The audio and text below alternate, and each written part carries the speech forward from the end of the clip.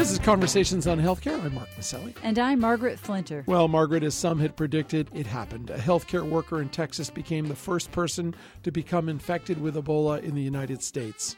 She was on the treatment team that was working on the victim who entered the country from Liberia. The healthcare worker had been wearing protective gear but had become infected anyway. It does raise some questions about the adequacy of training for this new level of protection that's required at healthcare facilities across the country.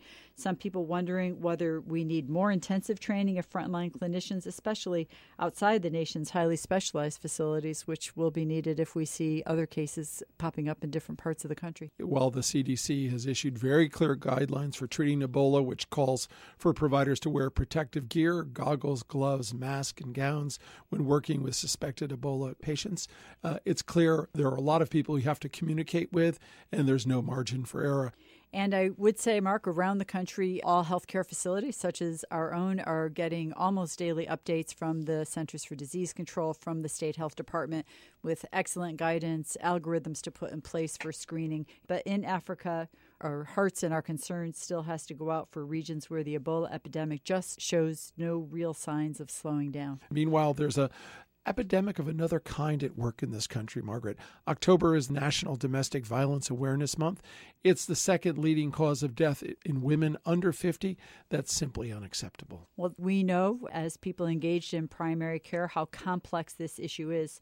And we are so pleased today to have a guest who is a global expert on this topic. That she is. Dr. Jacquelyn Campbell currently serves as co-chair of the Institute of Medicine's Forum on the Prevention of Global Violence. She's developed a highly successful diagnostic tool for clinicians, law enforcement, and patients determine their risk for further violence. The lethality assessment profile that she has developed is among one of the most highly regarded in the field. Mark, Dr. Campbell has some great information on how providers as well as law enforcement might be better equipped to address the issue in their patients and in their communities, along with the tools that help them to intervene. And Lori Robertson joins us from factcheck.org. She's always on the front line of misstatements spoken about health policy in the public domain. And no matter what the topic, you can hear all of our shows by going to CHC Radio. And as always, if you have comments, please email us at chcradio.com or find us on Facebook or Twitter. We'd love hearing from you. We'll get to our interview with Dr. Jacquelyn Campbell in just a moment. But first, here's our producer, Marianne O'Hare, with this week's headline news.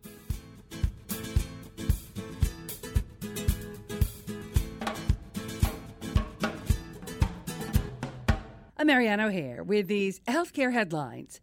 The response to Ebola in West Africa and now on American shores has begun to amp up in the policy sector as well as the healthcare sector.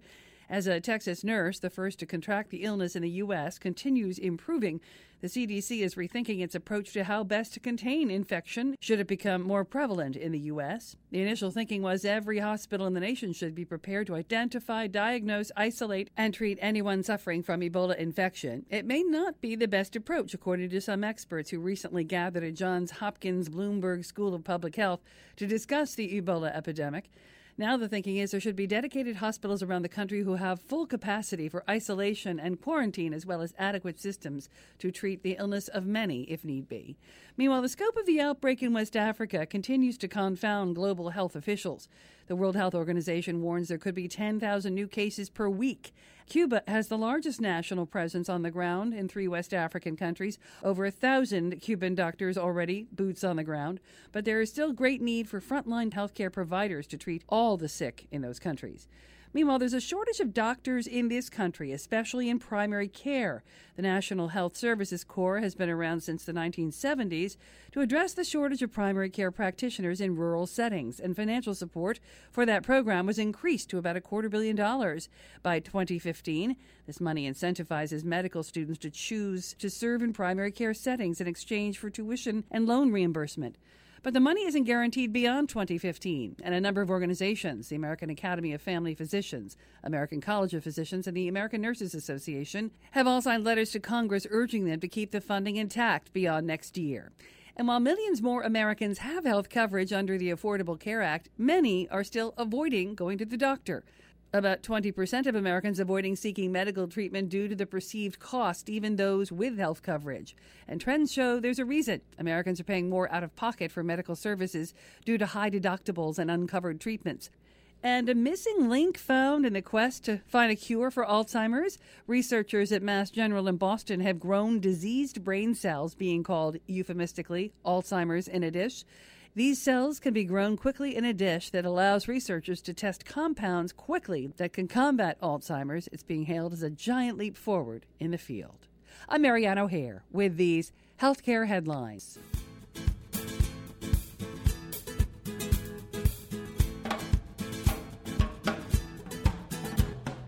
We're speaking today with Dr. Jacquelyn Campbell, the Anna D. Wolfe Chair at the Johns Hopkins School of Nursing, and she also holds a joint appointment at the Bloomberg School of Public Health. She's an international expert on domestic and intimate partner violence and its impact on public health. Dr. Campbell is National Program Director of the Robert Wood Johnson Foundation Nurse Faculty Scholars. She currently serves as co-chair of the Institute of Medicine's Forum on the Prevention of Global Violence. She's won numerous awards, including the American Society of Criminology Vollmer Award, and serves as chair of the board of directors of Futures Without Violence. She earned her BS in nursing from Duke and her PhD in nursing from the University of Rochester. Dr. Campbell, welcome to Conversations on Healthcare. Thank you. I'm delighted to be with you. Well, you know, October is National Domestic Violence Awareness Month, an important time to examine the issues, and especially in light of all the recent publicity surrounding well-known professional athletes. But before we dive into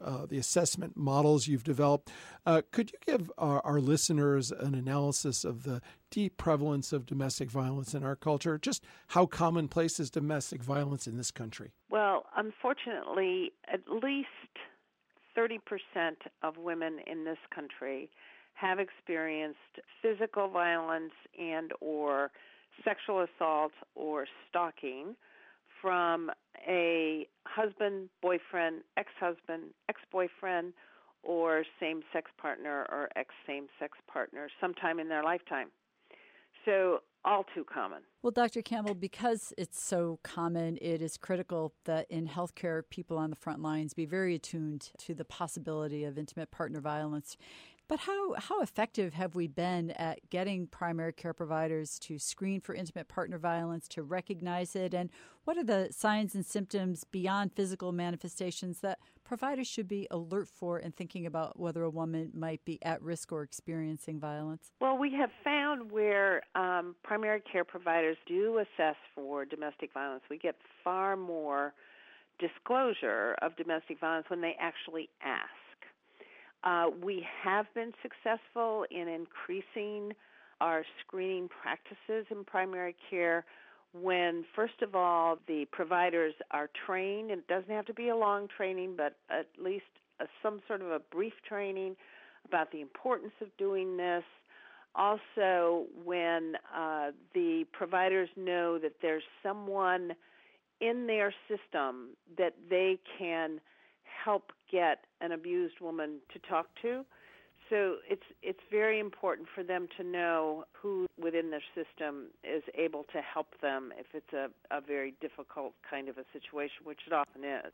We also find that it's helpful if there is, in the well woman's visit, coverage, insurance coverage for the time that you spend doing some brief counseling with someone who is abused.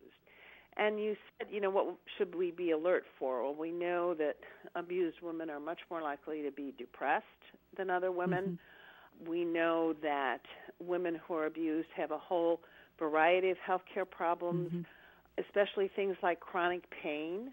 So we find it's much more important to ask everyone, and then we don't have to think about, should I be asking this person versus that person? Dr. Campbell, during your early days working as a nurse, you recognized that the healthcare and law enforcement communities needed a better risk assessment tool to intervene on behalf of battered partners, and especially in determining which battered domestic partners were more likely to experience future lethal harm. And your work's evolved to the development of the lethality assessment profile. And what's different about this new assessment tool, and how much uptake has there been in law enforcement communities around the country?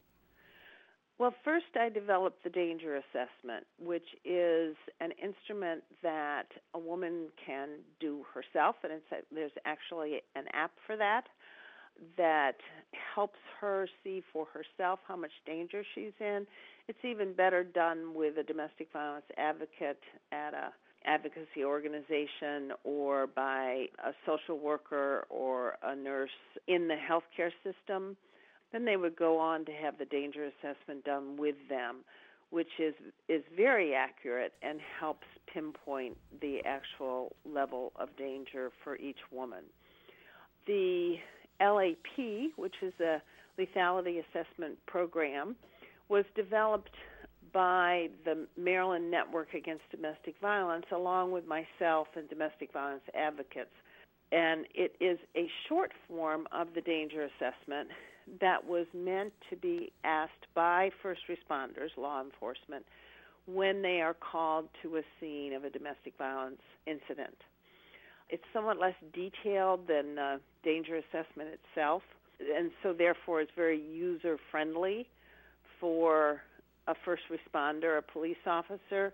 The officer makes the phone call to the domestic violence advocacy organization and actually helps the victim get on the phone with that organization right there, right then.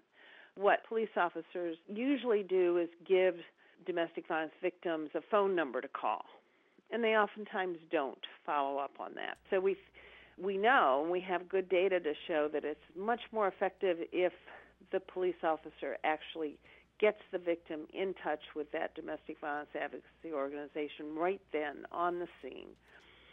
So the Maryland Network has been incredibly successful at getting the LAP in use across the entire state of Maryland.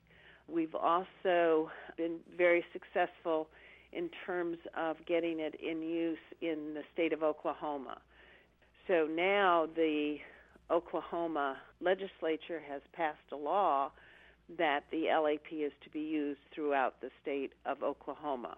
Well, Dr. Campbell, Mark and I have the pleasure of leading a statewide community health center, one of the very few in the country, I think, that also operates a domestic violence shelter and full community intervention program. So I want to give a shout out to our director, Michelle Waldner, who I know has been working hard in Connecticut to get the lethality assessment profile adopted here. But I'd like to ask you about another dimension of this issue, the issue of reporting or mandated reporting. I'd be so interested in your perspective on this. What's sort of the state of the country in terms of mandated reporting and some of the arguments against that or for that, as the case may be? Part of the issue with that, and we did a whole series of research studies both to see what abused women thought about that, and actually the majority of abused women said this: I would prefer that the healthcare provider offer to call the police, but that it should be up to me in the end whether or not the police get called in on a case, because only I know if this could be harmful to me. I know, for instance, a lot of women of color know that their partner, for instance, has had some other charges against them, other legal action against them. And if they have one more arrest for something, this is going to mean significant jail time for them, and that's not what she wants. She wants the abuse to end, but not necessarily this abuser go to jail. So it's a complicated decision for her to make. Now, on the other hand, obviously, as providers, we have to obey the law. So if it is an assault with a weapon, or where someone has, for instance, been choked or strangled to unconsciousness, that in those kinds of cases, the police have to be called. But for other kinds of abuse, then this is an adult person we're working with.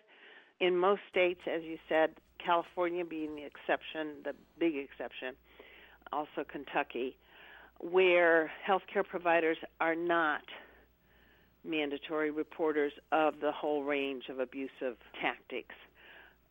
As providers, we need to do two things. We need to remember to offer to her to call the police for her, because oftentimes in the emergency department then the police can be brought in to talk to her in privacy, and that. Or we also, as providers, use something like the danger assessment to see, if she's at high risk for lethality, then I, as a clinician, would be a lot more assertive. We're speaking today with Dr. Jacquelyn Campbell, the Anna D. Wolfe Chair at the Johns Hopkins School of Nursing. She's an international expert on domestic and intimate partner violence and developed the lethality assessment profile used to predict ongoing risk for intimate partner violence.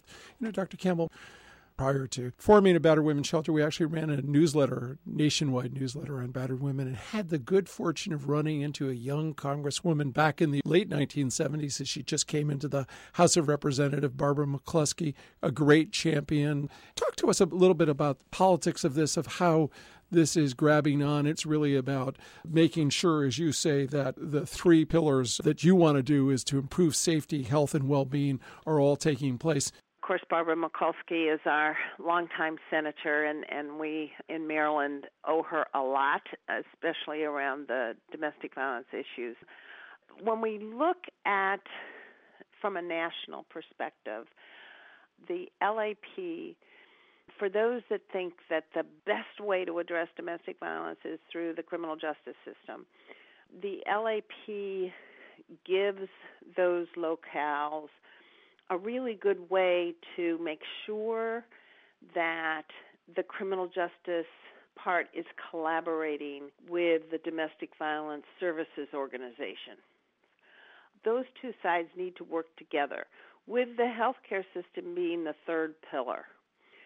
That's the best way to go at this, so that victims of domestic violence are given choices, so that all of the parts of the system are knowledgeable about how best to work together to address this in that kind of collaborative approach. The one place where we find that there is issues that oftentimes do get politically driven, guns being so often the domestic violence fatality means, especially the homicide suicides, and when a child is also killed, those are almost always with guns. So trying to address that, gun removal from known abusers who have been convicted of a domestic violence offense or who have an order of protection out against them, working with communities to see, no matter what their politics are, how that can really save lives. And that's a place that politics does sometimes get in the way. One of the reasons that I feel like the LAP has been a really important, and I can't credit Maryland Network Against Domestic Violence enough, that it is a means of bringing all of the sectors together through a coordinated use. And Connecticut has done a really terrific job of implementing these principles of risk assessment throughout the various parts of the system, so that now Child Protective Services is involved, the family court is involved in a really proactive way, so, and your health department, as you say. So as I've said, Connecticut is an excellent example of a statewide initiative, and Maryland is trying to be, and even like you say, Oklahoma is now with this risk assessment strategy, the LAP strategy, that it also brings together their health department and their domestic violence services organizations. Dr. Campbell, I'm sure it will come as no surprise to you that we are always searching for the opportunity to be further upstream in our prevention efforts, both primary prevention and also secondary prevention. And it seems that to do that, we need so much for the next generation of healthcare professionals in medicine, in nursing, in public health, in the behavioral health sciences to have as part of their education and curriculum and training and understanding of intimate partner violence, of the impact on the next generation, of the impact on children who witness domestic violence. And you play such a prominent leadership role in the country in your position as the National Program Director for the RWJ Foundation Nurse Faculty Scholars. What's the state of the art around training of the next generation of healthcare professionals around this critical issue? And we've been very fortunate in the Robert Wood Johnson Foundation funding of nurse faculty scholars, although I don't get to pick who are scholars. It's a process through which our National Advisory Committee does. But we've had a number of nurse faculty scholars who are doing research on various aspects of violence, domestic violence, children's exposure, et cetera. So that's a really important piece of the Nurse Faculty Scholar program. And the Robert Wood Johnson Foundation is working, their new initiatives are around a culture of health. Right. And they have as one of their areas within that they've identified is addressing violence as one way of providing this culture of health for the country. So that's really exciting that it comes together there.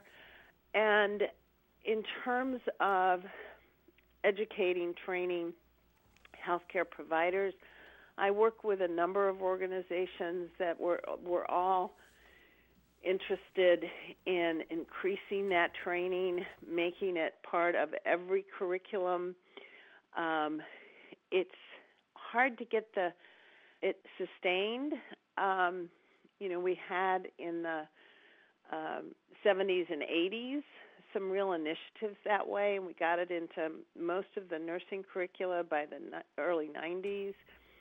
And we were feeling really good about ourselves. And then it was sort of like things waned, even in my own school of nursing. There was a point where they said there was so much happening in the field of maternal child health nursing that they had to take out the lecture on abuse during pregnancy to replace it with more important content, So those are the kinds of things that sometimes happens.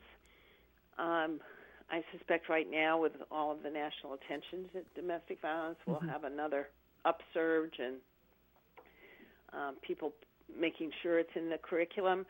But it's one of those things, it's a system change issue that you have to get it systematized. The same thing with screening for domestic violence. You have to get it in the healthcare records, in the electronic medical records, as a permanent place in the curriculum. Part of one of the things we do at Hopkins in the School of Medicine is we have the identified patient that medical students do some of their initial history and diagnosis skill bases on. And we've always had abused women as, to play the part, or the identified patients be an abused woman to do that. And now we're working on making sure oftentimes both medical and nursing education is now based in part on simulations. So making sure that some of those simulation contents are of, children that are witnessing domestic violence at home, that in that pediatric assessment, that for adult women there's an abused woman who is one of the simulation activities, so that unless the provider finds out that they're abused, they misdiagnose or inadequately treat one of the conditions. But, it takes a lot of people working on that. Fortunately, we have a lot of people, but, it's like you have to keep pushing. Right. We've been speaking with Dr. Jacquelyn Campbell, the Anna D. Wolf Chair at the Johns Hopkins School of Nursing. You can learn more about her work going to dangerassessment.org. Dr. Campbell, thank you so much for joining us on Conversations on Healthcare today. You're welcome. It was my pleasure. At Conversations on Healthcare, we want our audience to be truly in the know when it comes to the facts about healthcare reform and policy. Lori Robertson is an award-winning journalist and managing editor of FactCheck.org, a nonpartisan, nonprofit consumer advocate for voters that aim to reduce the level of deception in U.S. politics. Lori, what have you got for us this week? We write a lot about senior scare, efforts by politicians to scare seniors to get their votes. And this midterm election has included plenty of that. Nearly $50 million has been spent on television advertising in the first 9 months of the year on ads mentioning Medicare, with Democrats outspending Republicans nearly 2-1. That's according to Kantar Media Intelligence's Campaign Media Analysis Group. The spending may be new, but the claims are old. For instance, Democratic ads in several Senate and House races claim that Republicans would, quote, end the Medicare guarantee, a reference to their support of Representative Paul Ryan's Medicare plan. But Ryan's plan wouldn't end the guarantee of Medicare benefits. Instead, it proposes phasing in a government subsidy program in which future beneficiaries pick from private plans or traditional Medicare. And it wouldn't take away any guaranteed benefits either. It would require private plans to include the same minimum benefits as traditional Medicare. These claims about Ryan's plan ending Medicare first began in 2011 when he released a budget proposal that included a transition to a premium support system. We called the claim a whopper of the year then. 3 years later, Democrats have modified the claim to say the plan would end the Medicare guarantee. That doesn't make it any more accurate. And many ads feature seniors who are already on Medicare, or in one case, a man who says Medicare is, quote, around the corner for him. The Republican plan wouldn't kick in until those under age 55 reached Medicare eligibility. And that's my fact check for this week. I'm Lori Robertson, managing editor of FactCheck.org. FactCheck.org is committed to factual accuracy from the country's major political players and is a project of the Annenberg Public Policy Center at the University of Pennsylvania. If you have a fact that you'd like checked, email us at chcradio.com. We'll have FactCheck.org's Lori Robertson check it out for you here on Conversations on Healthcare.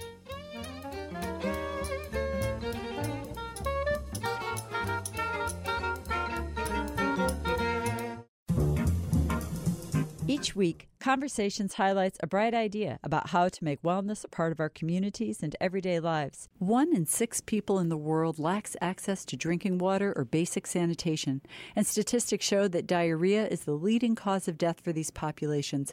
But access to clean and potable water continues to present a real challenge. In Africa, the numbers are staggering, with 46% of the residents of sub-Saharan Africa having no direct access to clean water. In 2005, artist Tracy Hawkins went to Tanzania to see what she could do about it. Clay pot water filtration has been around for several hundred years, where simple clay pots lined in the bottom with silver oxide can remove up to 99% of the impurities from most water sources, but no one had undertaken a dedicated program to produce and distribute these pots. Tracy founded the Singisi Pottery Project with a local activist and began making the pots with local artisans in this region of Tanzania. By 2008, she and her team were able to get a factory built so that they could increase production. The project has served multiple communities and continues to expand. Independent researchers have determined the system to be safe, effective, and, the best part, the health of entire communities has been improved significantly once each village resident is provided with a clay filtration system. The pots are inexpensive to produce, easy to handle, and the factory has also created jobs for local residents. They have since changed the name of the organization to Safe Water Ceramics of East Africa and have continued plans to replicate their successful model across the region. a simple, easily manufactured solution that improves access to potable water for a community that previously had few options, one that improves health, well-being, and economic conditions at the same time. Now that's a bright idea. This is Conversations on Healthcare. I'm Margaret Flinter. And I'm Mark Maselli. Peace and health. Conversations on Healthcare broadcast from the campus of WESU at Wesleyan University, streaming live at WESUFM.org and brought to you by the Community Health Center.